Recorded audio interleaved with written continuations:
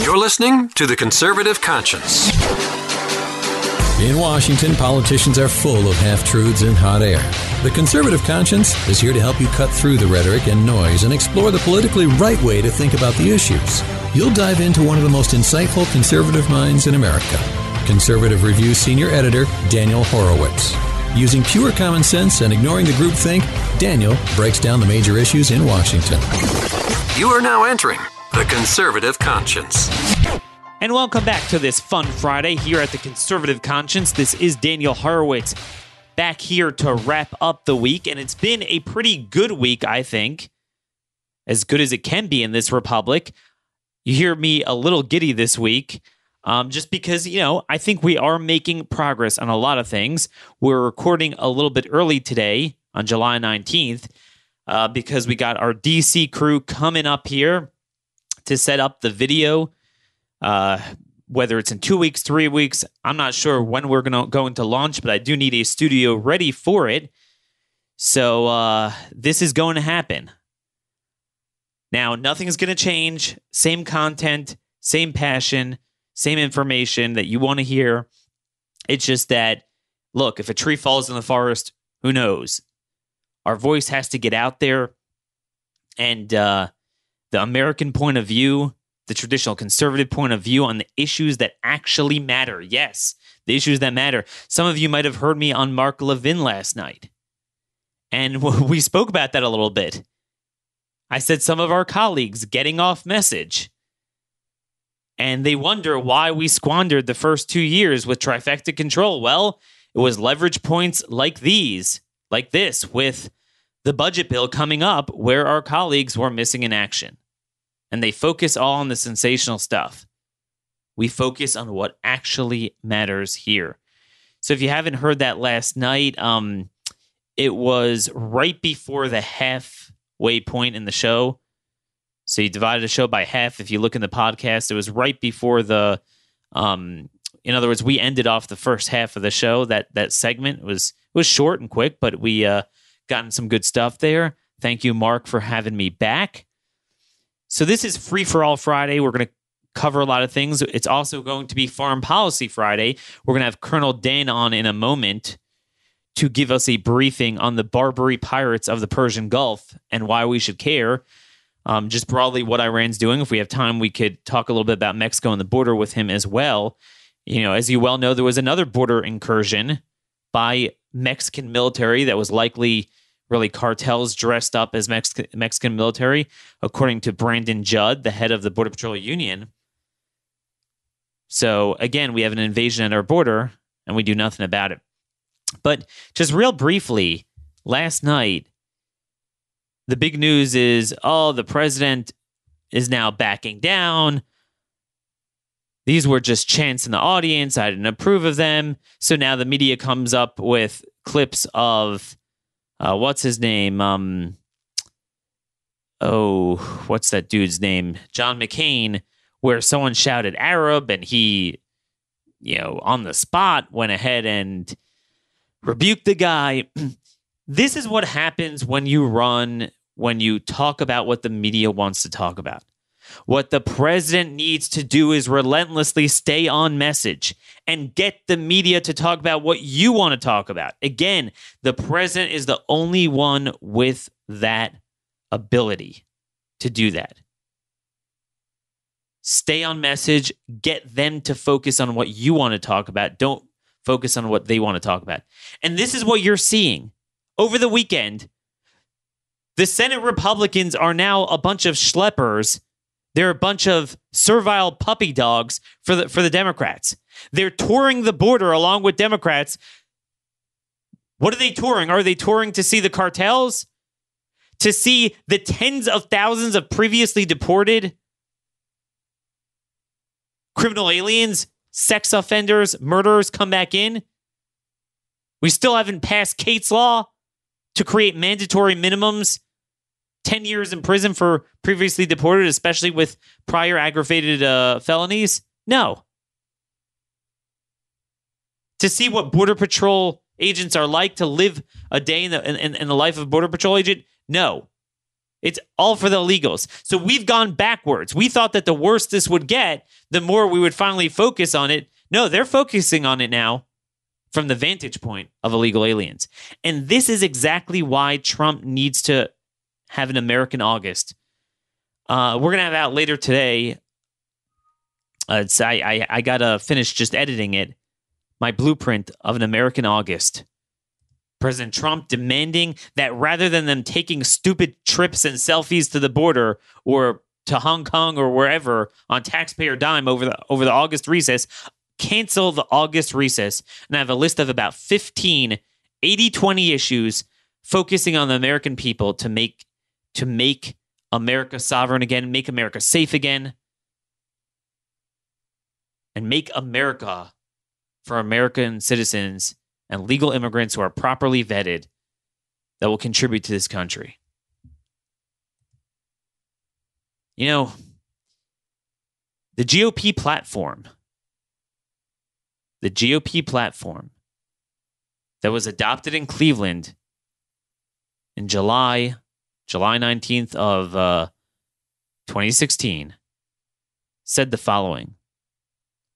America's immigration policy must serve the national interest of the United States, and the interests of the American workers must be protected over the claims of foreign nationals seeking the same jobs. With all our fellow citizens, we have watched in anger and disgust the mocking of our immigration laws by a president who made himself superior to the will of the nation. We stand with the victims of his policies, especially the families of murdered innocents. Illegal immigration endangers everyone, exploits the taxpayers, and insults all who aspire to enter America legally. We oppose any form of amnesty for those who, by breaking the law, have disadvantaged those who have obeyed it. The executive amnesties of 2012 and 2014 are a direct violation of federal law and usurp the powers of Congress as outlined in Article 1 of the Constitution. These unlawful amnesties must be immediately rescinded by a Republican president. In a time of terrorism, drug cartels, human trafficking, and criminal gangs, the presence of millions of unidentified individuals in this country poses grave risks to the safety and sovereignty of the United States. Our highest priority, therefore, must be to secure our borders and all ports of entry and to enforce our immigration laws. Well. All we're asking is that they stand by that platform. It's that simple. This is the time for the president to say it's time to enforce and reinforce current law and prior promises that are often embedded and codified in law to the American people. That is it. That is all we must do. Another thing I want to outline for you, again, this is Free for All Friday. I'm just going one by one. Ayaan Hirsi Ali, the conservative activist who is of Somali descent, she was actually born in Somalia. She wrote a terrific op-ed I want you to read in the Wall Street Journal. Because again, I'm not into this whole thing of send her back, Ilhan Omar, just as an ends to itself in terms of a soap opera. We are all about the discernible policy outcomes that actually affect our republic. And the broader issue we need to focus on is why are we bringing in hundreds of thousands of people that hate America, that are unassimilable into our culture, and that at the very time people are saying, oh, hate has no place here. We love people. Well, you're bringing in the haters. So she has a beautiful op-ed. Can Ilhan Omar overcome her prejudice? I was born in Somalia and grew up amid pervasive Muslim anti-Semitism. Hate is hard to unlearn without coming to terms with how you learned it. Give her a lot of credit for writing this, and we are going to link to this in show notes because it absolutely is needed. So that's with that. Another thing, political article we're going to link to, Trump officials trying to set the refugee cap at 0. Where did you hear about that? Well, you heard about it on the show last week. We wrote an article suggesting just that, and it is getting to the president. Look, I'll be very honest with you. It feels good to actually have some purpose rather than bang my head against the wall all day. But with that said, look, it's kind of like starting a fire. A couple weeks ago, I took a vacation with the kids, my wife and the kids, and one of the things they like doing is building fires. Just building a wood fire from scratch.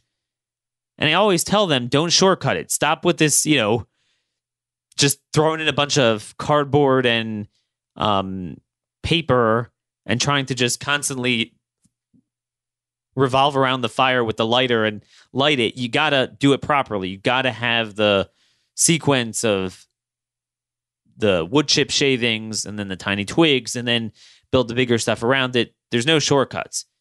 So this is the thing. I mean, all I could do is be that lighter to try to light the fire. But what ultimately winds up happening with this stuff is it never happens. I mean, they contemplate it, they debate it, but then we don't have the twigs and then the bigger sticks. We don't have the movement.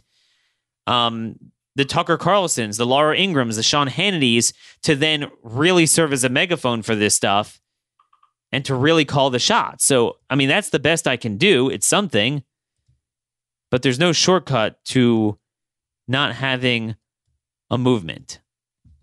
So that's where we are with that. But I did want to update you because I do want to let you know that the more you guys listen, the more you guys send this around, and the bigger the show gets, the more of an impact we're going to have. So that's where we are with this. Very important. Very important messaging. And just, again, I'm all over the place here. This is a free-for-all Friday. Going back to the Ian Hersey business, I just want you guys to know, there's a story about 65-year-old Jewish woman, Sarah Halimi, who was savagely murdered by Kobili Tarori, this Tunisian immigrant, in France. Last year, he beat her for an hour, then threw her 3 floors from her balcony. He might have burned her, too, shouting Allah Akbar. A French judge has ruled that he wasn't responsible because he was smoking weed. I promise you, folks. I promise you this. He was smoking weed. Wait till this comes to America now that we've made weed a religion here. Wait till they have it both ways. No.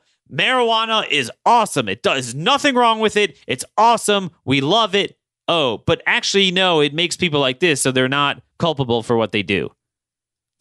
This is from the Times of Israel. The preliminary ruling in the trial of Kobili Tarori for the 2017 murder of Sarah Halimi came Friday from a judge of inquiry, a magistrate that in the French judicial system is tasked with deciding whether indicted defendants should in fact stand trial.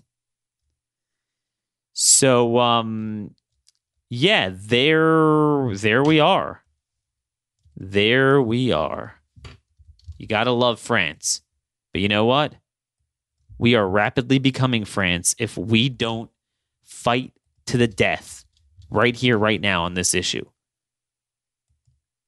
Might already be too late, but, we got to try. By the way, just so you know, this woman freaking survived the Holocaust. Or, well, I think she was a little younger. I mean, she wasn't in the camps, but she was in Vichy, France, at the time of the war. And basically, she, imagine that you survive the Nazis. And everyone wants to talk about Nazis and concentration camps, except we bring people into Western culture that has successfully eradicated this mindset, and then they rejuvenate it. And that's what Hersey is talking about. That's what they're bringing in. But this Holocaust survivor was in France, and she was stabbed 11 times and set on fire by her Muslim immigrant neighbor living in the budding French caliphate.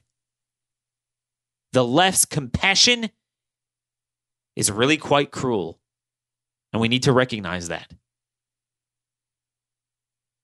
So anyway, her story was that her body was discovered in Paris, charred. This was, I'm trying to remember, it was about a year ago, maybe a little bit more, like March of last year. She evaded capture by the Nazis in Paris in 1942. But let me tell you, she couldn't evade the suicidal policies on Islamic immigration. So all these people talking about, oh, Trump being a Nazi with what's her name, Ilhan Omar. The reality is, look at Europe, what they brought in and what Jews are dealing with. You want to talk about Nazis? Now, picture in your mind what's going to happen here if we bring in, and we've already brought in about 130,000 more, Somalis en masse. Just listen to Hersey's warning. She grew up there, and she's going to tell you it's a stupid idea to bring in mass numbers of people. And by the way, there's often this argument promulgated that, if your policies would have been implemented, you would have never been allowed to come here. It's a stupid argument because public policy is not about emotions of one person. It's about what's good for the country. So, you could have an individual who's converted to Christianity. She's awesome. She contributes. She's not like that, like any of that. And she says, look, it's a stupid idea to bring in mass numbers of Somalis. It's stupid to say, well, if we would have had that in place, you couldn't have come. Well, you know what? I think she would have told you, look, from a national standpoint, if one Hersey is left out, but thousands of terrible people that hate Jews are left out too, so be it. But I'm here and I'm going to advocate the right things. It's a stupid argument. But anyway, the granddaughter of this victim moved to Israel a while ago. And at the time, this was last year, she said on Facebook, 20 years ago, I left Paris knowing that my future was not there, neither mine nor that of the Jewish people. But who would have thought that I was leaving my relatives where terrorism and cruelty would lead to such a tragedy? My grandmother was stabbed to death 11 times by a Muslim neighbor she knew well, who made sure to set fire to her home and left us not even one object, a letter, a photograph to remember her by. All we have are our tears and each other. You could take your Nazi baiting and your open borders, phony compassion, and shove it right up your rear end. Being cruel to those who are deserving mercy and being merciful to those who are cruel is the hallmark of liberalism. I just had to get that out of my system because this just really pisses me off. Because this is not just some historical reference. This is what is happening right now across the pond as a result of these very same policies that we are now on the trajectory to catch up with them in one generation. It's that simple. So anyway, before we get to Colonel Steiner, I just want to frame the issue of Iran and its importance. And it ties into this budget battle. For years, we've been spending money up the wazoo, and the excuse from Republicans is, well, we got to agree with the Democrats' growing, government in terms of non-defense discretionary spending. Well, because we need defense spending. Now, really, it's a fake excuse because the truth is these phony Republicans actually like growing non-defense spending as an end to itself. But the point is, I've said this all along, we don't need more military spending. The more important thing is we need to use the military for its right purposes and not use it for the wrong purposes, which means we have to have a debate, go around the globe, what are the consummate threats to our nation that require the military hardware and capabilities that cost so much money to deal with. And I've always said the number one is our own border. The cartels, that's what we need the military for. And we talk a lot about that. The number two thing is Iran.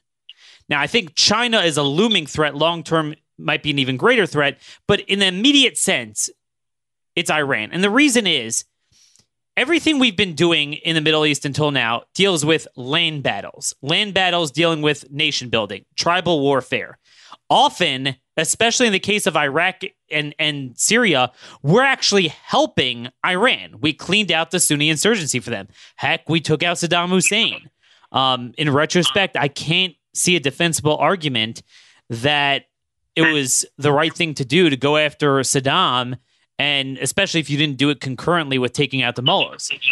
But we're at a point in history where all we need to do to take out the mullahs and the threat that they have to our strategic interest of our shipping lanes, that is an interest.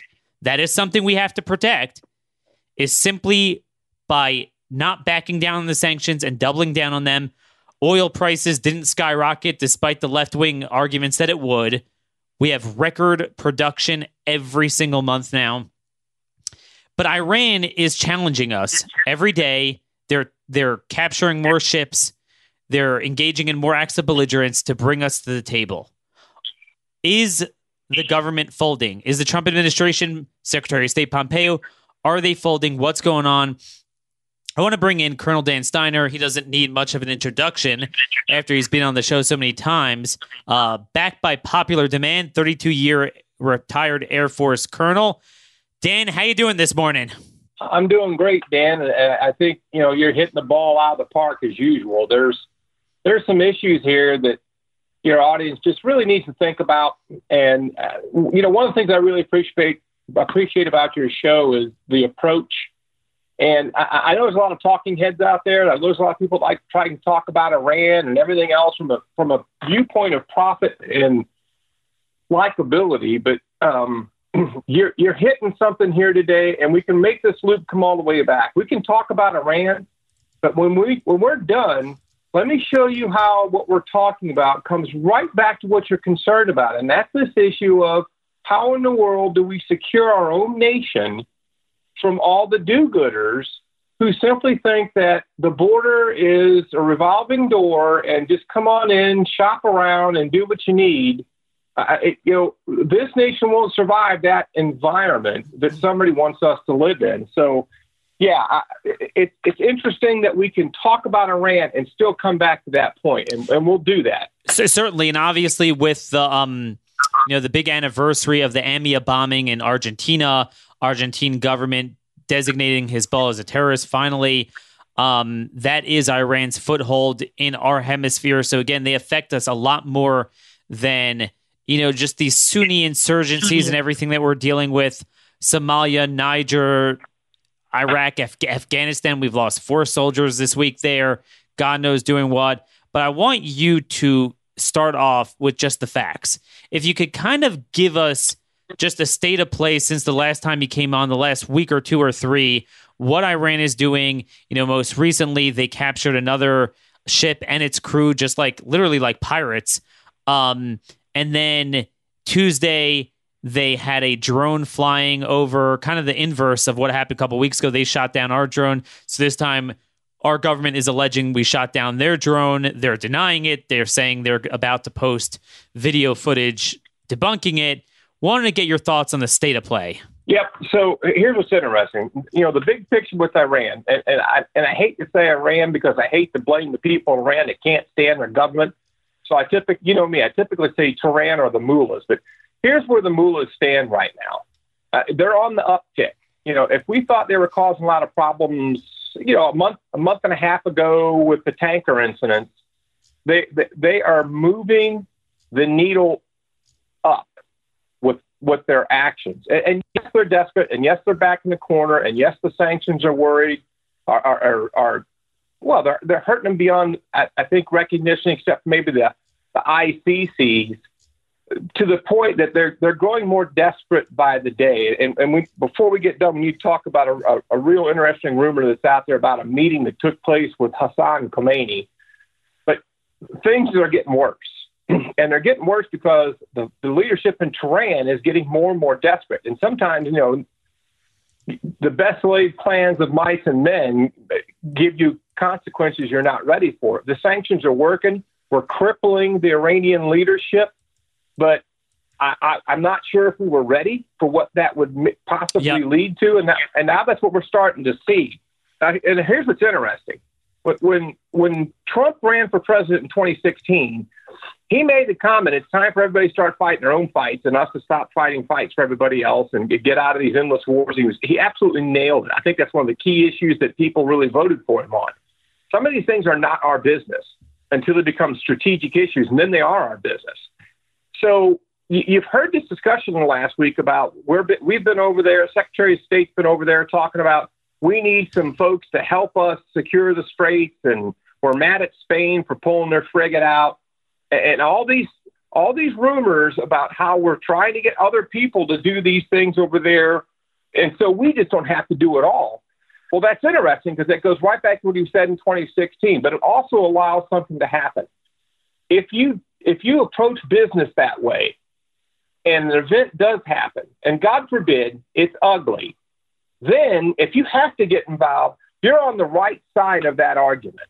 You know, how in the world does the Democratic Party and the Teletubbies in this country scream at Trump if the Iranians do something completely outrageous? And they probably, the liberals would probably do it anyway. But it puts him in a position, it puts us in a position of, we're going to squeeze you till you break. And in the meantime, if you're doing minor things, everybody else over there needs to be taking care of that business, not just us. We're not going to get into an Iraq or an Afghanistan with you and turn it into a corporate machine of a never-ending war. But the Iranians are growing more desperate. Now here's again. I think I sent you this the other day, and this story didn't even make the news in the U.S., and it's really sad. It's just pathetic that in the U.S. the major networks that call themselves journalists, I don't know. I can't even watch them. But HMS Duncan, and I think I sent you this, if you remember this, the HMS Duncan, a British warship, was coming out of the Suez Canal and coming into the Red Sea. And there was an ambush laid for that ship last week by the Iranians. And once again, this is this proxy thing using some of the rebels coming out of coming out of Yemen and whatnot. But the fact of the matter was the decision has been made in Tehran since the Brits took the Iranian oil shipment. There was a decision made to attempt to ambush a British war vessel. And, that everybody came out there and Tehran said, you need to pay attention. You need to be worried. They threatened the British, outright threatened them. Well, they tried to pull it off last week, and it didn't work. So they went after the HMS Duncan with a bomb boat, but it didn't take place. Well, nobody here covered it because everybody was screaming and howling about, little girl, crazy girls from Michigan and everything else. But that's a significant event.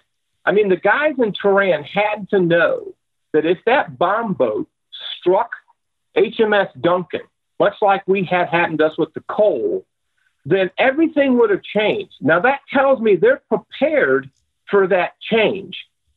Now, the reason it didn't happen is because we're just too good at what we do in an allied force, and that boat was not able to get within the range it needed to try and execute against the British. So, Colonel, what actually happened in the end there? I didn't get it straight. Did they fire warning shots, or the Iranians just aborted the operation? Well, it's interesting that the open source coverage of it. Now, CENTCOM and everybody else knows how it really took place, but I'll tell you tactically what would typically happen. Once you detect this boat is out there, and once it's inside one of the intrinsic rings that you put out around your ships for defense, so you got a ring where you give verbal warnings over the radio. You got a ring where you give other types of warnings, flares, and then you got a ring where you shoot in front of the bow. That doesn't happen much anymore. But then you got a ring that defends the boat itself, and you get inside that ring, and bad things are going to happen. Now, this may be what happened with us with the Iranian drone 2 days ago. You get inside that last ring, and it's up to that skipper to defend that ship. And so I think the Brits caught this ship, this is not a ship, a bomb boat, far enough away from the HMS Duncan that other actions were taken to avoid that boat. Now, nobody wants to say what that is. Maybe they sunk it. I don't know. That could be classified at a level that, okay, a couple of the Sun Times and some other people picked up on the story, but what was the end state of that bomb boat? My God, if we let that thing sail back into a port and call it a day, that was dumb. But I don't know what happened to that boat. But they went after the Duncan. They physically went after the Duncan. And this was only within a week of when the Brits made them stare down a barrel over their British tanker, and they had to break it off.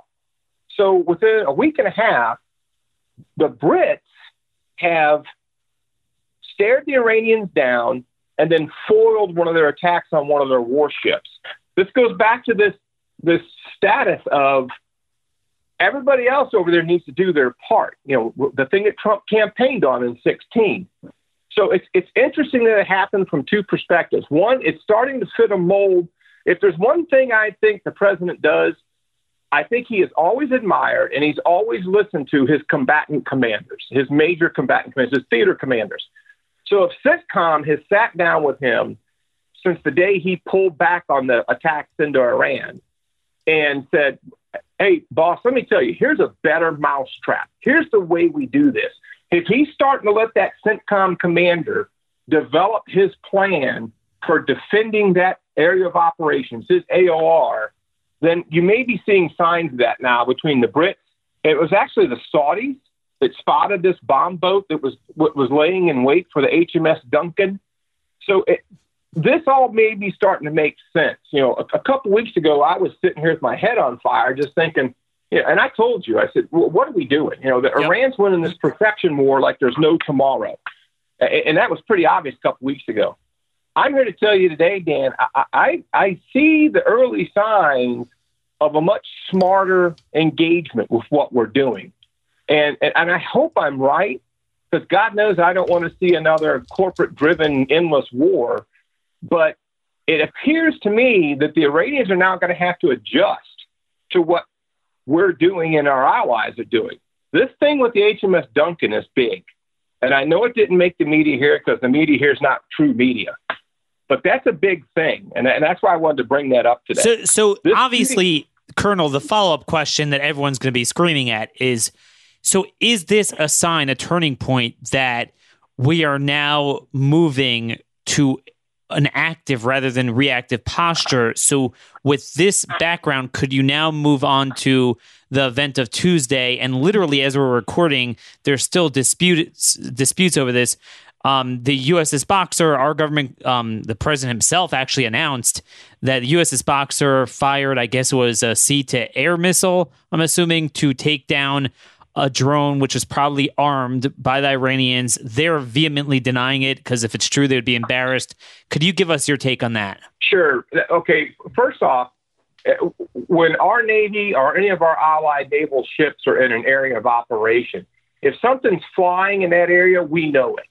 And we know what it is, and we know what its capabilities are. So sitting on the bridge of that ship and determining whether that's a reconnaissance drone or a weapons platform or a reconnaissance drone that's been converted into a weapons platform, the intelligence capabilities to determine that are there. That skipper was given information about what is that drone. They fly drones around us all the time, and it makes me mad when I was at CENTCOM to see sometimes how close they would get. But it depends on what posture you're in, too. If you're in a higher posture, then you push those rings out I was telling you about to defend your ships. And so if they're in a very defensive posture right now, especially after what happened to the HMS Duncan, which would have put everybody in the region in a higher state of readiness, then a drone that flies into that 1,000-meter circle of that ship that's been identified as a drone that is carrying a weapon, they either optically confirm it has a weapon on it, or they confirm that it could have a weapon, then you take it out. I mean, there's no doubt about it. Now, if it was a reconnaissance drone like we've seen before in the past, but in this master plan the CENTCOM commander has going of, okay, I'm going to send you another message. The days of you operating in an environment that you're comfortable with, that you set the terms on, are over. So now when you try and fly up and film my ships or take propaganda films, because Iran does very little of that for intelligence reasons, They don't need to know what's on the deck of our ships. They do that to show their own people and to show everybody else, oh, look how good we are. And that's what they're going to release today, Dan. They're going to release a video today saying, look how mighty we are. We flew over this ship. They'll probably pull out some file footage. It won't even be the right ship. But their people don't know that. The members of the Republican Guard, all the rank and file military members, they don't know any better. So you don't think it's our government BSing us? No. I think my opinion is I think we're showing them that we can change the rules of the game. I mean, that's exactly what I think we're doing here. It could have been a reconnaissance drone with no weapons on it. And typically, we may have not have fired on it. We have it in the past. Sure. But now we are. Now we're saying, hey, look, once we tell you leave immediately, if you don't leave, we're going to shoot you down. So here's the bigger question, Dan. How does Iran react to this? Like I told you yesterday, I predicted they were openly going to say they denied the whole thing, and they did. They denied the whole thing. But now they've got to make a decision. If their job is to keep the needle moving up on tensions, then they've got to figure out what they do to do that. So Colonel, I want to move this conversation along, so we don't have as much time today. Got to have my staff come in to rig up the studio. What I want to segue exactly the point you just made from the military strategic standpoint to the diplomacy policy Teletubby standpoint. And by the way, just so you know, I didn't steal your line. I always give you credit. And the Teletubbies made their official debut on Mark Levin show last night. So, I mean, we have memes all over the internet now on Teletubbies. And when the show goes to video, we will have real Teletubbies with skirts around them doing flips to commemorate our lovely leadership in the Western countries. But are the Teletubbies still winning? In other words, for our listeners, I want you guys to go to our show June 25th. Okay, June 25th. This was episode 439, June 25th, less than a month ago. And you'll hear the Colonel. He was very down on our government, very down on our reactive posture to Iran. You're seeing almost a giddy tone in his voice, kind of like me. I'm a little bit optimistic on a lot of things this week, relatively. But what you're saying seems to fly in the face of another rumor, and I want to see if you can confirm that Pompeo was starting to become amenable to sitting down with Iran and negotiating on sanctions. Is that bogus? Okay, here we go. Here's the interesting, and this is one we really need to spend 2 or 3 minutes on, Dan.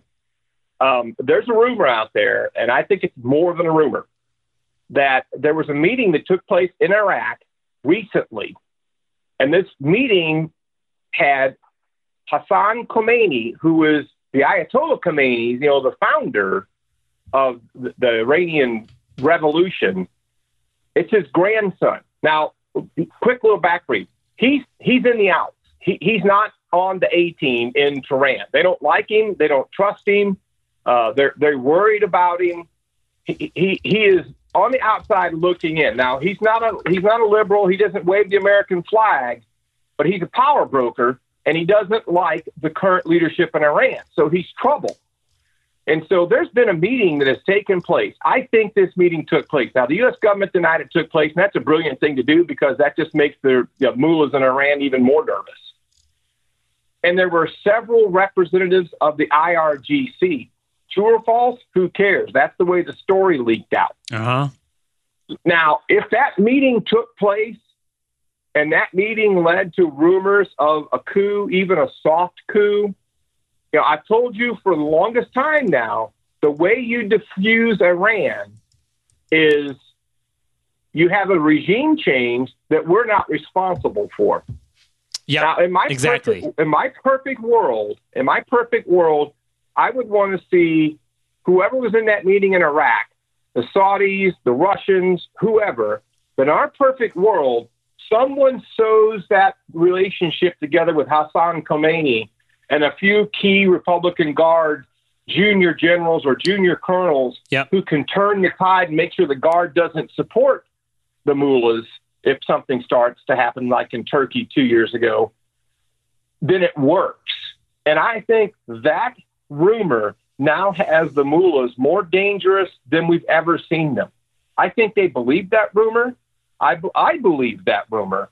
But I think that's the thing that we need to see. Because I'm just saying, if Bolton and the other guys are really serious about achieving regime change and doing so without the mistakes we've been making until now, the typical dollar investment turning into $1 million that everyone wants, little input, little reprisal, little imprint from America on it, but you get the result that we all want, that everyone really, irrespective of your politics, should want, because they are the top terrorist threat to the world that has the resources of a nation state. This is how you would go about doing it, because that's the missing piece of the pie. You got the sanctions. Well, who is going to trip that wire and affect the actual regime change? So you're saying that they're not, that it's not that they're meeting with the government to capitulate to them. It's that they might be meeting with potential, I don't want to say dissidents, but troublemakers to the regime in Iran. Yeah, and he's the perfect one. Hassan Khomeini is the favored grandson of Ayatollah Khomeini. They don't like the guy. They're scared of the guy. They can't do anything to him because bad things will happen. A lot of the other mullahs in that country follow him. So he is a key player in any discussion that may come up about ousting the mullahs who are currently in power in Tehran right now. And he may come to power with a couple of Republican Guard guys, and he may badmouth the United States from day one. But if the underlying negotiations and the underlying understanding is that's all for show, that everything can actually start de-escalating from there, then there's going to be a tremendous amount of effort in that to make that happen. That's a classic Russian move. That's why I've told you, Iran, whether they like it or not, is a proxy of Moscow. And if Moscow has sat down with us quietly behind the tables and behind the closed doors with the Israelis and the Saudis and probably Egypt, and they figured out a way to have an end state against the Iranian mullahs, then I think you just saw a hint of that. And I believe the mullahs believe that. And I think today, until that event potentially happens, they're more dangerous than they've ever been. Attacking ships like the HMS Duncan is a doable thing if you think that there is now a mechanism inside your own government that's trying to bring you down. Wow. So, number one, that's certainly a huge contrast to your update a month ago. But also, I think what's important is, so you've given us kind of the statecraft strategy for how we would seamlessly transition this. You're not going to get some like massively pro-Western guy. You get a guy who's downright the grandson of the original Islamic revolution. You get Russia involved. It's mutually beneficial to them, other players. Okay, so then the next question. You brought up their reaction. Commensurate with our success is also the danger and desperation of those in power. So as you've taught us, you always have to think several steps ahead. You can't just say like, hey, they did this. I have the opportunity and ability to strike them, and I'm going to strike them. No, you have to say, I'm going to strike them. Well, they're going to react. Am I prepared for their reaction and to counter that? So what do you see them doing to up the ante, and what would you advise that the Trump administration do about that? Well, I think the shift we've seen, Dan, since what I was kind of more than pessimistic a month ago, I think we've seen Team Trump go into campaign mode. It's close enough now that the minds and the energy inside the administration is shifting towards the elections. You know, he's battling all these Teletubbies in the Democratic Party. And knowing a guy like Trump, when he turned off that mission because the CENTCOM commander probably said, sir, you got to turn this off. Their reaction is going to be disproportionate to what we're doing, and we're going to get into something we can't control. When he turned that off, he may have very well said, look, if you don't think that was the right thing to do, then you figure it out. You know, he kind of put this back out on the CENTCOM commander and maybe the IC, because everybody has to support him. The entire United States asset capability goes to that Central Command commander if he's dealing with an issue like Iran right now. So we may be seeing indications of this issue with Iran is turned back over to a team of decision makers who have other skill crafts.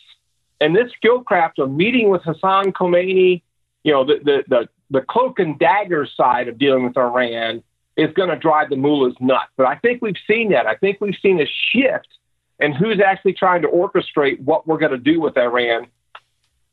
In the meantime, if the mullahs do something just completely stupid and conduct an operation against one of our locations or trick the Saudis into shooting at them or something, that puts us in the clear. I mean, who's going to argue with Trump if you turn on the TV and we've got blatant Iranian actions and U.S. casualties?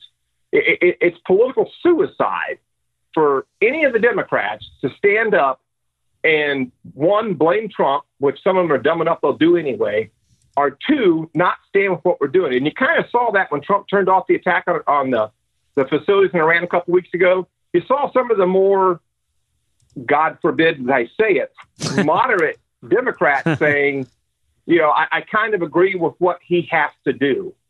So this is interesting. We've turned this game over to a better team, and now we're starting to see the results of it.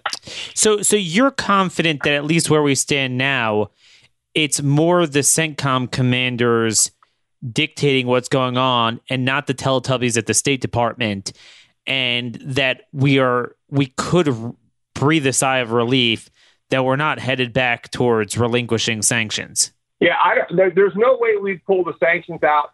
These rumors that Pompeo wants to sit down and talk to the Iranians, I think that's part of this game now. And Trump's that kind of guy. Trump can look at his Secretary of State and say, look, and he can point a finger at the CENTCOM commander and say, he's got lead on this. You support whatever it is he needs to do, and then you guys keep me apprised of what we're doing, because I'm going out here and going to rallies and get the machine going for the election. But I think if everybody has been told who the new brain trust is, then everybody better get in line with that brain trust. But make no doubt about it, Dan, we're in dangerous waters because the mullahs are backed in a corner. And this potential meeting with Hassan Khomeini is that drove them crazy. One, you notice they never mentioned it. Now, they know where he goes. They know where he travels. If he was in Iraq, then they're so convinced that meeting really took place. Who knows where they're going with this now? I don't have any idea. So where they're going with this, I want to wrap this up quick. There's three more things I hope to cover. So Europe, that's always where they turn. That is the cash cow for Iran. They could always count on them. Where is Europe now? And did this attempted attack on a British ship change at least the Teletubbies in London, or is there still a disconnect between the British Navy and their political leaders? If you close your eyes and you get that vision of the Teletubbies, those little blue-bellied things bouncing around between those little mounds of dirt, that's the EU leadership. I'm serious. When I see those pictures of them together, it looks like a 3-year-old should be watching that picture. Oh, man. It's ridiculous. But in the middle of all that, the mullahs know that. That's their target right now. Their target is to scare the Teletubbies and to try and quietly help them a little bit of economic relief. Hey, there's a couple people you've got to pay in Iran. You've got to pay the IRGC. You've got to pay the Al-Quds forces. If you pay those people, you're good to go. The people can lie in the streets and die and starve to death because they can't do anything about it. So they need just enough money that they can keep things going. And if they can scare Europe into thinking that another war is coming unless Europe does something to get that crazy Trump in line, and the Europeans try and backdoor. Last week when the Europeans came out and said that the changes to the Iranian nuclear enrichment program are insignificant, go talk to a scientist. What an asinine statement that is. What happened is that fuel up to any level you want. Once you start that process, going 5% to 20% is nothing. The fact of the matter is you started the factory back up in a mode that it takes to make nuclear. So that's the Teletubbies. They said it was insignificant because they just want to go away. They want to bounce around Teletubby land and just live in some alternate atmosphere. Sure, but I mean, they're going to become more irrelevant if you're telling me that you see signs that Moscow is closer to Trump than to Europe. I mean, part of the whole issue is that Moscow had Europe under their thumb because of the threat of, cutting off oil, and they're dependent on them for oil. But if they're on board, it doesn't seem like the Europeans have much to stand on. Well, yeah, and I think the real issue is, and maybe they just realize it, in what we're trying to get done right now, they're insignificant. I mean, wondering how the EU can help us influence this issue is, does Trump really care? When you close the door and talk to Trump, does he give a tinker's damn what France or Germany, Yep. He doesn't care. And if he's trying to solve the Iranian issue and the Teletubbies want to bounce around, then he doesn't care. He'll just work around them. And Moscow's got the same opinion. If you think we laugh at the EU, Moscow sees those guys like cattle they can come back and eat someday. Unbelievable. Okay, so let's move on to Iraq. Again, I believe it was one of the most asinine things we've done, that we literally expended our soul, our blood, changed the lives of thousands of military personnel to literally hand over Iraq to Iran. And then, and by the way, just so you know, politically, this is what's hurting us a little bit with John Bolton. And I respect John, and I agree with him on a lot of things. But some of these guys that have never disavowed the Iraq war, then they're like, oh, we need to get tough on Iran. Then, there are elements even on our side, kind of the Tucker Carlson types that care about American sovereignty, care about our border. They don't want to get sucked into the Middle East. And they're like, dude, you're doing this to us again. So what's the state of play in Iraq on how, now that we've given Iraq to Iran, they're using that as a staging ground for some of these attacks? Yeah, and I don't want you to break your microphone when I tell you this. I texted you a while ago and warned you, you're not going to like what I say here, but here's the cold, hard facts. We screwed Iraq up from day one. I sat on what was called the 1003 Victor, the planning process when we did the Iraqi invasion. Trust me, I know this thing like the back of my hand. We have screwed this thing up from day one. We turned this into a ground-centric and then a corporation-centric operation. The fact of the matter is, today, as you and I stand and talking here today, we have Iranian-controlled Shia militias that are active members of the Iraqi forces wearing their uniforms as we send them money and equipment. Oh, geez. They don't work for anybody inside the Iraqi government. The Iraqi government works for them. So when I tell you, and your head wants to explode, that we're spending U.S. taxpayer dollars in Iraq on Iran's militias, it's a true statement. We are sharing bases with Hezbollah flags or the Iraqi Hezbollah, you have Lebanese Hezbollah. I've seen pictures and them with our M1 tanks. I don't know if that's still the case, but this was several years ago when the air campaign against ISIS and ground campaign was much more robust. I'm here to tell you that it makes your head want to spin, but Iraq has been a profit-driven mess for 17 or 16 years, and we now have Saudi Arabia facing a two-front war. We have attack drones and cruise missiles coming out of southern Iraq against Saudi and out of Yemen. So Saudi's getting hit from both directions. Now, how much longer you keep the future king, who's an interesting character, in check, I don't know.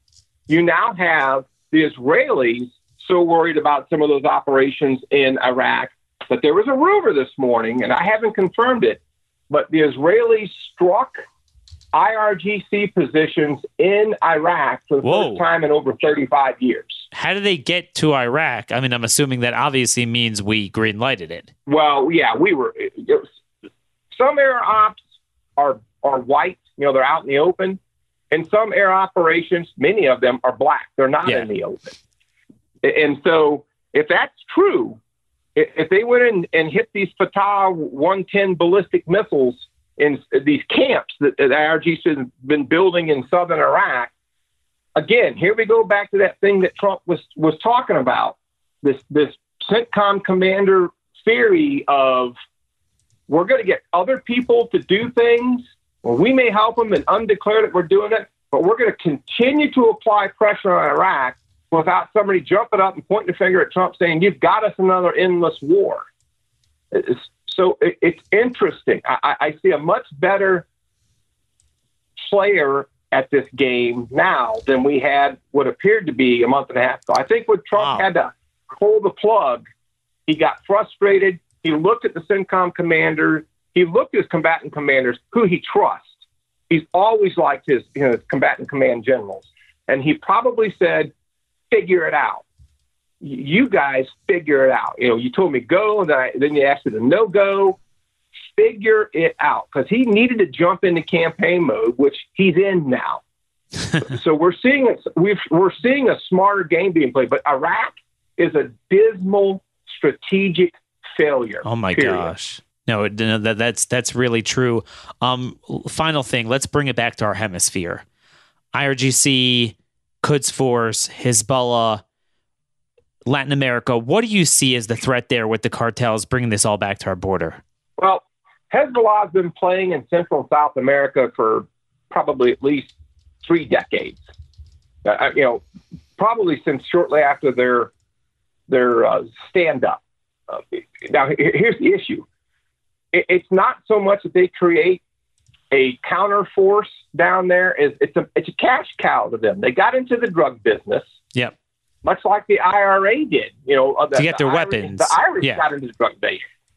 So they get down there, they get into a cash cow business with the cartels, and there's an exchange of, intelligence, there's an exchange of tactics.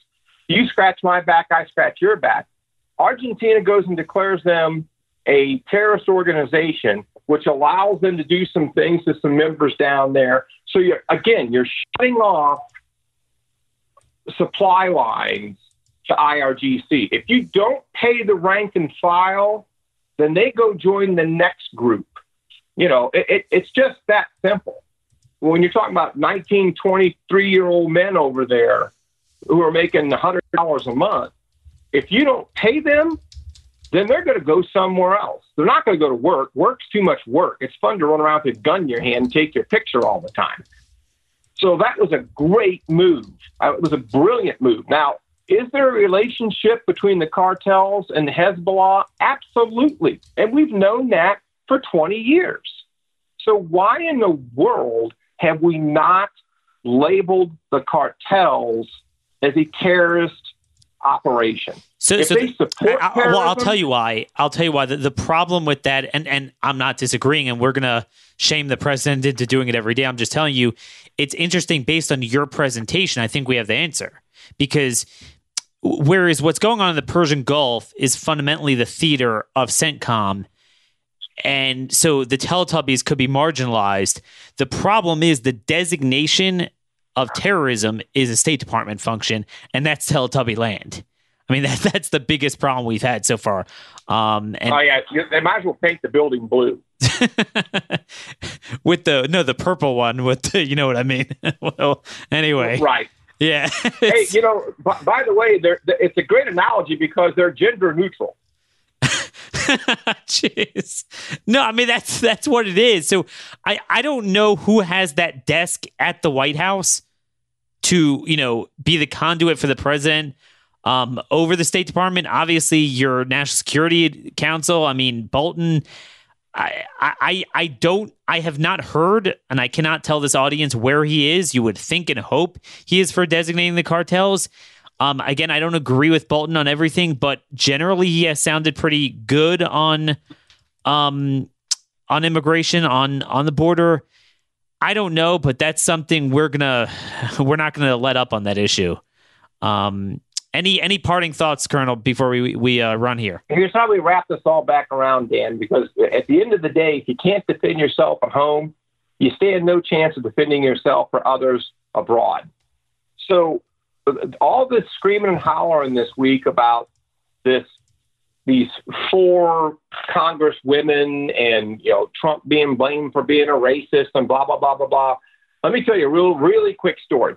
Before the Arab Spring came along, I was working with a team of folks, and one of the IC members came with an unclassified version of the document we read it, and it was brilliant. And I think I have a friend that still has the unclassified version. If I can find it, I'll get it to you. But it was all about how the Muslim Brotherhood playbooks how to take over a government. And it has everything to do with how you move into an area. You move your people. So there were areas in Cairo and Alexandria where the Brotherhood's following wasn't that strong. So they started demographically moving their people into those areas and then winning elections in those areas to the point that by the time came, they were a percentage of the representation in Cairo. Then they pulled the trigger on their college kids and started the revolt. And at the end of the day, the Muslim Brotherhood was running Egypt. Now, Sisi came back in and wiped that out because he knew that was going on. That process for slow, non-aggressive, non-kinetic energy assimilation is a known process for the Brotherhood. Now, that process, if you look at a couple of these people that Trump's in conflict with right now, they're part of that process. This deal of coming over from Somalia because you just wanted a better life and now you're here and you don't say a thing about your district. All you do is get up there every day and talk about stuff at the international and national level. That's a design. Well, because her district is Somalia. I mean, that's the thing. You don't realize how much you tied this in because you're not going to hear it until it's live. But the beginning of the show, we discussed Somalia and we discussed, Ayaan Hirsi, the conservative activist who grew up in Somalia. She has a terrific op-ed in the Wall Street Journal. I'll send to you if you haven't seen it, on how she grew up with pervasive anti-Semitism. And look, if you bring in large quantities from there, I could tell you firsthand, this is what you're going to bring in. And very poignant. And that's the story. We can't fundamentally transform our country, turn us into Europe, where Jews, literally Holocaust survivors in France, we talked about at the beginning of the show, can no longer live there. They get killed by their Muslim neighbors now. That is not tolerance. That is Teletubby land. We are out of time. Colonel Dan, thanks so much for coming on. We're going to have you on in the coming weeks for another update, maybe even next week, about the Mexican side of the equation, whether it's Mexico, whether it's CENTCOM. Colonel Dan is the man. We're going to link to his blog, which you want to see. He has his own podcast. If you can't get enough of him, well, you don't have to wait for our show. He has it there. There's a lot more going on. Speaking of population transfer, today, 3,000 federal criminals are being released from prison. This is the first tranche of this First Step Jailbreak Act that we spent all year fighting, unfortunately losing that battle. I'll have more on that next week. I didn't get to everything I wanted, but I wanted to give Colonel Dan the remaining time. Look, folks, things are looking up. They're hearing our voices. Mainly things are still negative, but we got to hold on to some sense of hope. I'm sure next week I'll turn back the other way. Thanks, Dan, for your optimism. Till next week, same time, same place. Monday morning, we'll be here. God bless y'all. Have a terrific weekend.